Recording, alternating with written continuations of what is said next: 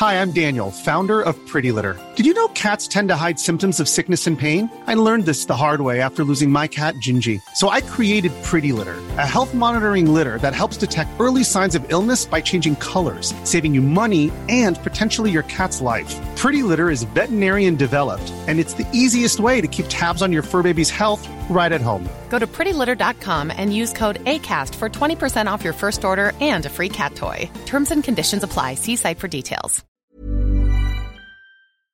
Do you know a student getting ready to go to college? Or are you looking at going back to school yourself?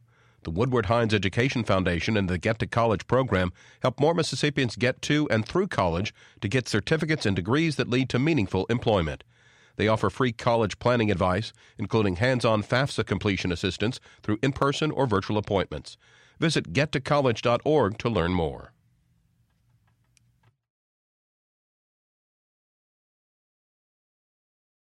Still, that doesn't help residents like Sherry Hunter or Byron Forens. They live a few streets away, and the government can't formally identify which company is responsible for the lead contamination in their part of the neighborhood. For NPR News, I'm Nick Jansen in East Chicago, Indiana.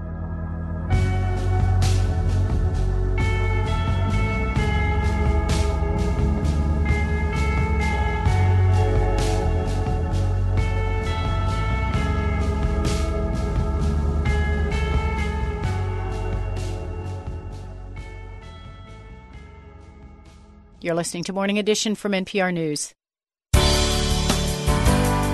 Good morning. It's 8:30. I'm Karen Brown, and this is Mississippi Edition on MPB Think Radio. On today's show, the head of the Mississippi Medical Association on what the state could do to get health care to those who don't have it. Yes, of course, we have to look at medical coverage. Of course, whether it be through Medicaid expansion and other means, of course, we're in support of that. But let's not lose sight of the fact there's a crisis with our Department of Health at the moment. Then, working out the details on school consolidation in Chickasaw County. Later, genetically engineering mosquitoes to fight disease. Could it be our best hope? And finding out what that where that fish you had for supper came from. It's not always where you think. That's all coming up. This is Mississippi Edition on MPB Think Radio.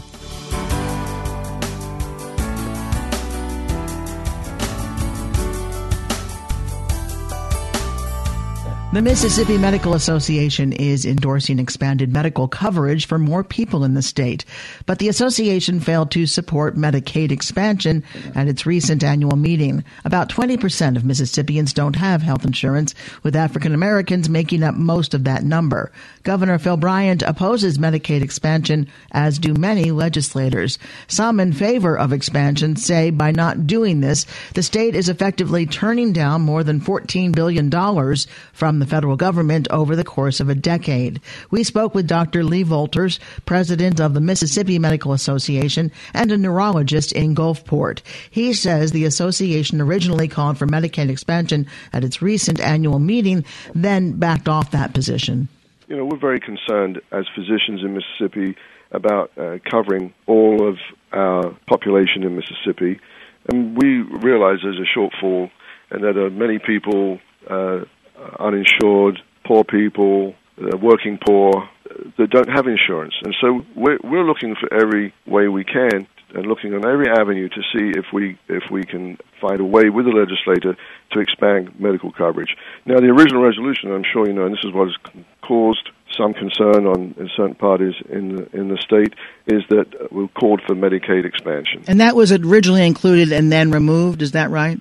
Well, that's part of the democratic process. This was at the House of Delegates, which is our annual session, and there were two resolutions, both to do with expanding Medicaid or medical coverage. And, you know, there was a vigorous debate and discussion. And the House of Delegates came together at the end, and, you know, the committee at that time, you know, heard testimony from a variety of people, physicians, delegates, supporting Medicaid expansion, whether by the Affordable Care Act or other means. And, you know, a lot of course, we've all discussed many times the benefits of improving access to health care, particularly in rural areas of the state.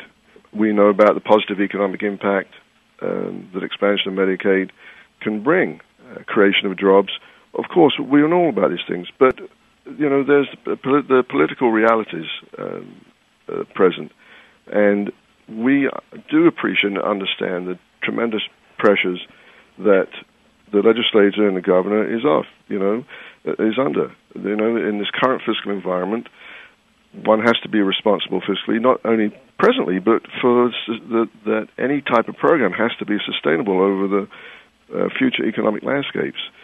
We support expanded access to medical care for those in need. How does that happen? That's what we really want to do, and I think that's what expansion of medical coverage means. We want to sit down with the legislator, with the State Department of Insurance, with all the interested parties, and see what is possible. It's all very well talking about Medicaid expansion, but as physicians, who is going to treat these patients? And this is a very important question. The fact that one has health care insurance does not equate to access, particularly of primary health care in Mississippi. Mississippi already has the lowest number of physicians per capita than any other state in the nation. Mississippi State University have studies which suggest that probably up to half of primary care physician offices currently are not accepting new Medicaid patients. The position of the Mississippi State Medical Association has always been that we support Medicaid, we support coverage of our patients, of our citizens, in any way possible. And we will continue to do that. And we encourage our members to participate in Medicaid in any fashion we can. But you must have to look to your own association, though, to face the fact that there are so few doctors, for instance, in the Mississippi Delta. We are very aware of this at the Mississippi State Medical and have been for years. And we've done everything we can to encourage that. We have a rural scholarship program now that's funded from our foundation, from the Mississippi State Medical. We work very closely with UMC, and we do everything we can to encourage our young physicians, who, of course, we encourage to be members of Mississippi State Medical. We try and recruit them as medical students, as residents, as fellows, and we do everything we can to encourage them to take positions in the rural areas, and we try to encourage them financially as well. We've talked with Mike Cheney, the insurance commissioner, many times, and he is always trying to get more insurers into the state. Are there other ways short of that to get more people covered? I think we have to sit down with the legislators and get all interested parties to sit down. What about our other programs other than Medicare? What about the CHIPS program? Things like that. Is there any way we can expand that? Is there any additional funding? Is there any way that we can tap those sorts of things? I'm not sure. We're trying now to set up meetings. We have a meeting with the Lieutenant Governor later on this month. I'm sure we'll be meeting, hopefully, with the governor's office soon, with the legislative leaders. We've got to explore every possible avenue that we can. And we're talking about Medicaid expansion, but I would be remiss if I didn't tell you while I'm talking to you about the health care of Mississippians, about there's a crisis going on with the Department of Health. Our public health funding is at a crisis point now.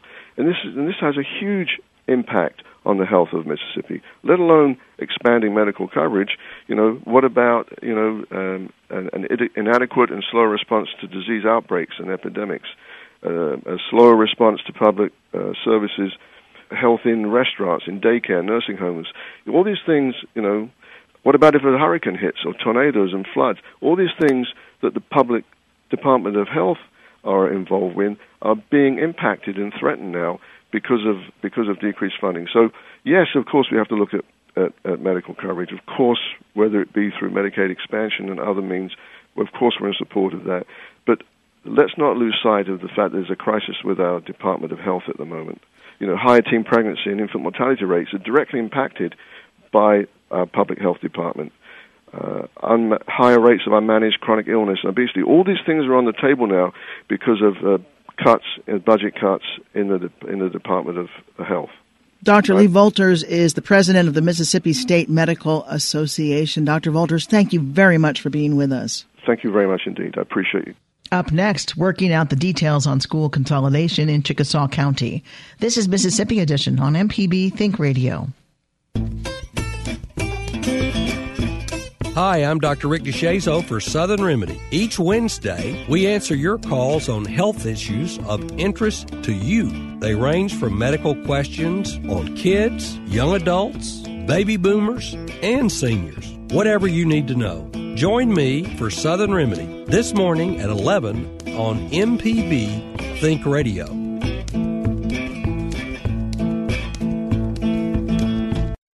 The Health Minute is underwritten by Blue Cross and Blue Shield of Mississippi. Information on how to make good health a family affair is available at bcbsms.com. Live healthy, live blue. This is Mississippi Edition on MPB Think Radio. I'm Karen Brown. Members of a commission examining consolidation of 3 school districts in Chickasaw County say they have reached an impasse. The commission, created by lawmakers in April, was tasked with drafting a recommendation on how to best consolidate the Houston, Okolona, and Chickasaw County school districts. But after only a couple of meetings, district representatives were unable to come to a consensus. Daniel Harenga is the president of the Houston School Board. He tells MPB's Paul Boger Houston should have a majority on the new board. We have 3 separate municipal school, 2 municipal school districts and 1 county school district. In all of our meetings, our primary discussion has been about representation of the board. We did come to a vote in the second meeting, a unanimous vote, but after the meeting, I think we all wanted to rescind the vote, and so that's what we did today, and we could not come up with a solution for that on how to do that. We really, our motivation is that our district not be affected.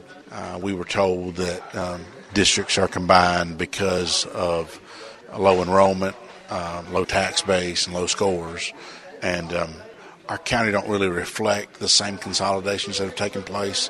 We do have low enrollment, we do have low tax base, but the scores have not been as low as a lot. We have 1 district in our county that has had a failing history. The rest of us haven't, so we would rather be left alone.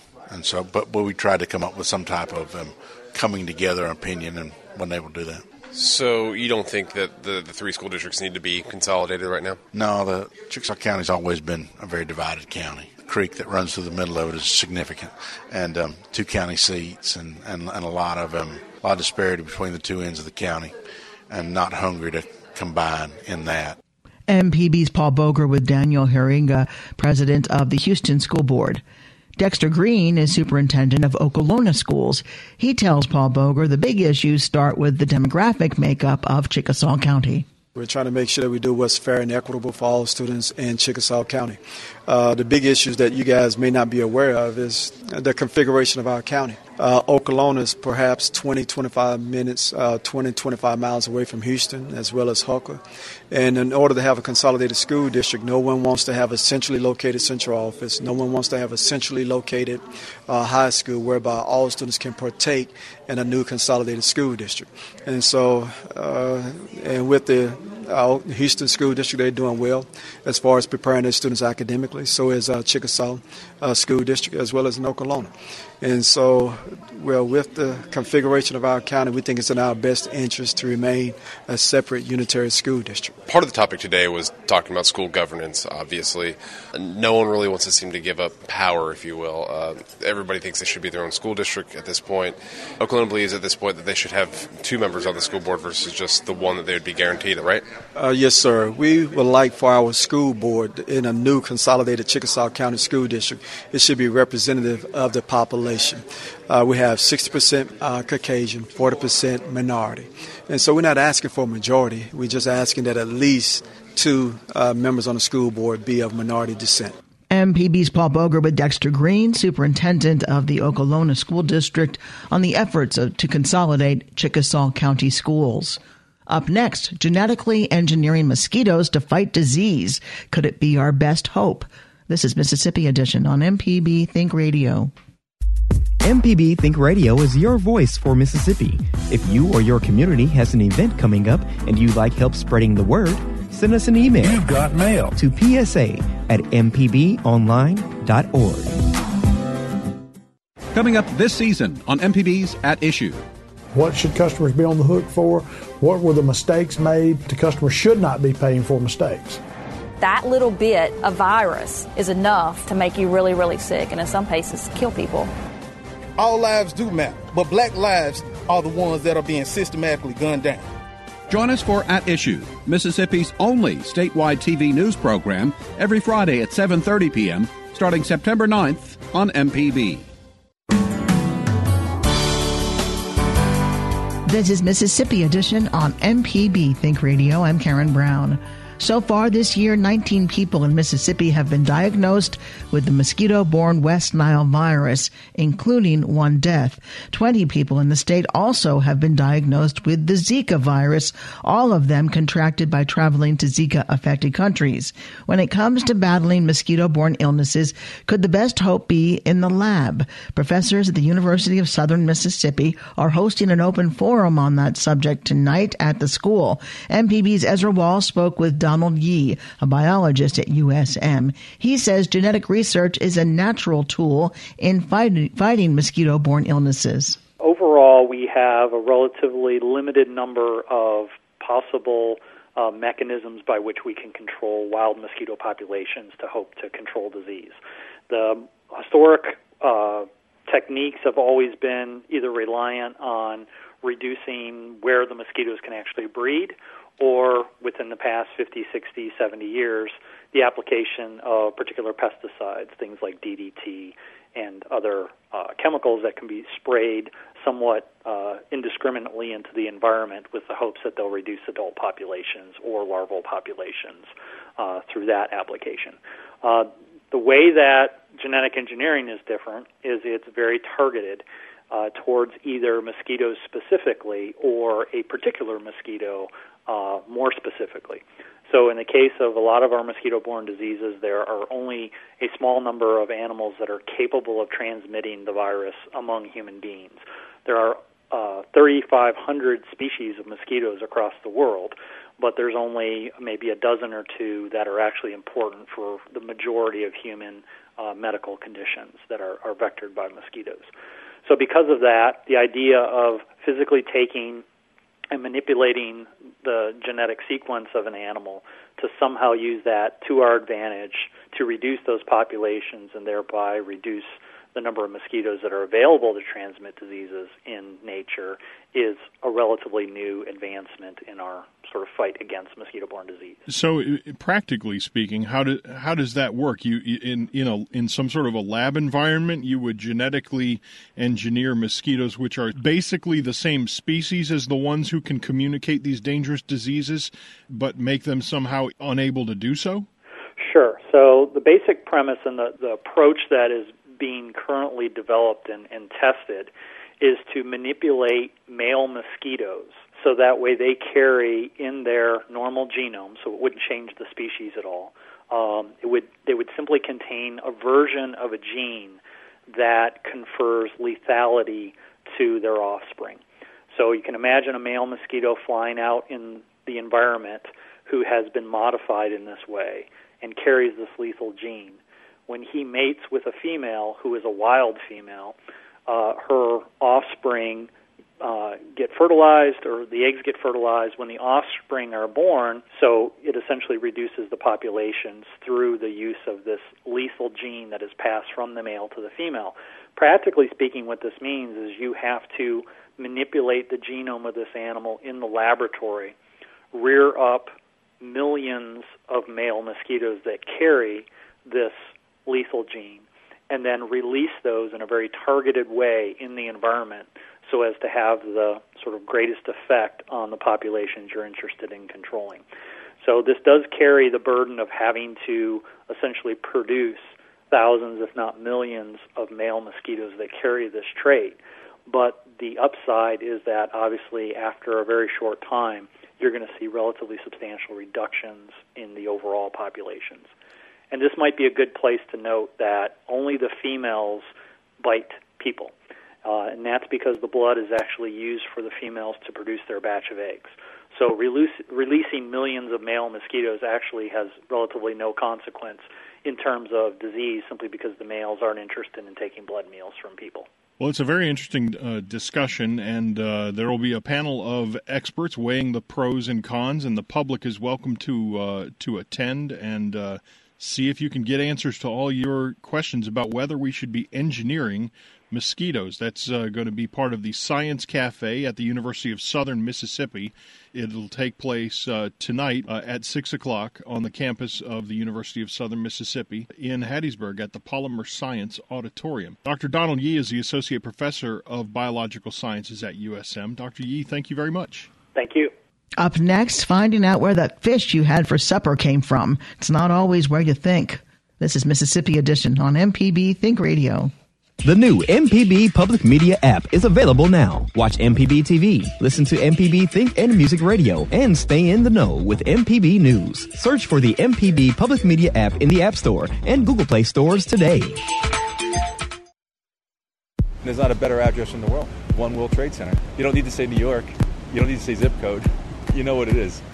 How have developers balanced respect for the dead of 9/11 with taking advantage of some of the most expensive property in the world? I'm Ari Shapiro. Consideration versus commerce at the New World Trade Center on the next All Things Considered from NPR News. Today at 4 on MPB Think Radio.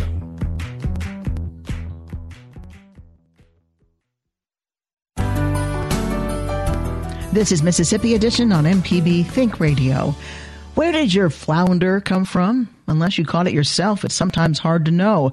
That's because seafood fraud is a global concern that reaches right to your dinner table. The nonprofit group Oceana released its annual seafood fraud report today, giving an update on how to fight for safe, ethically harvested seafood.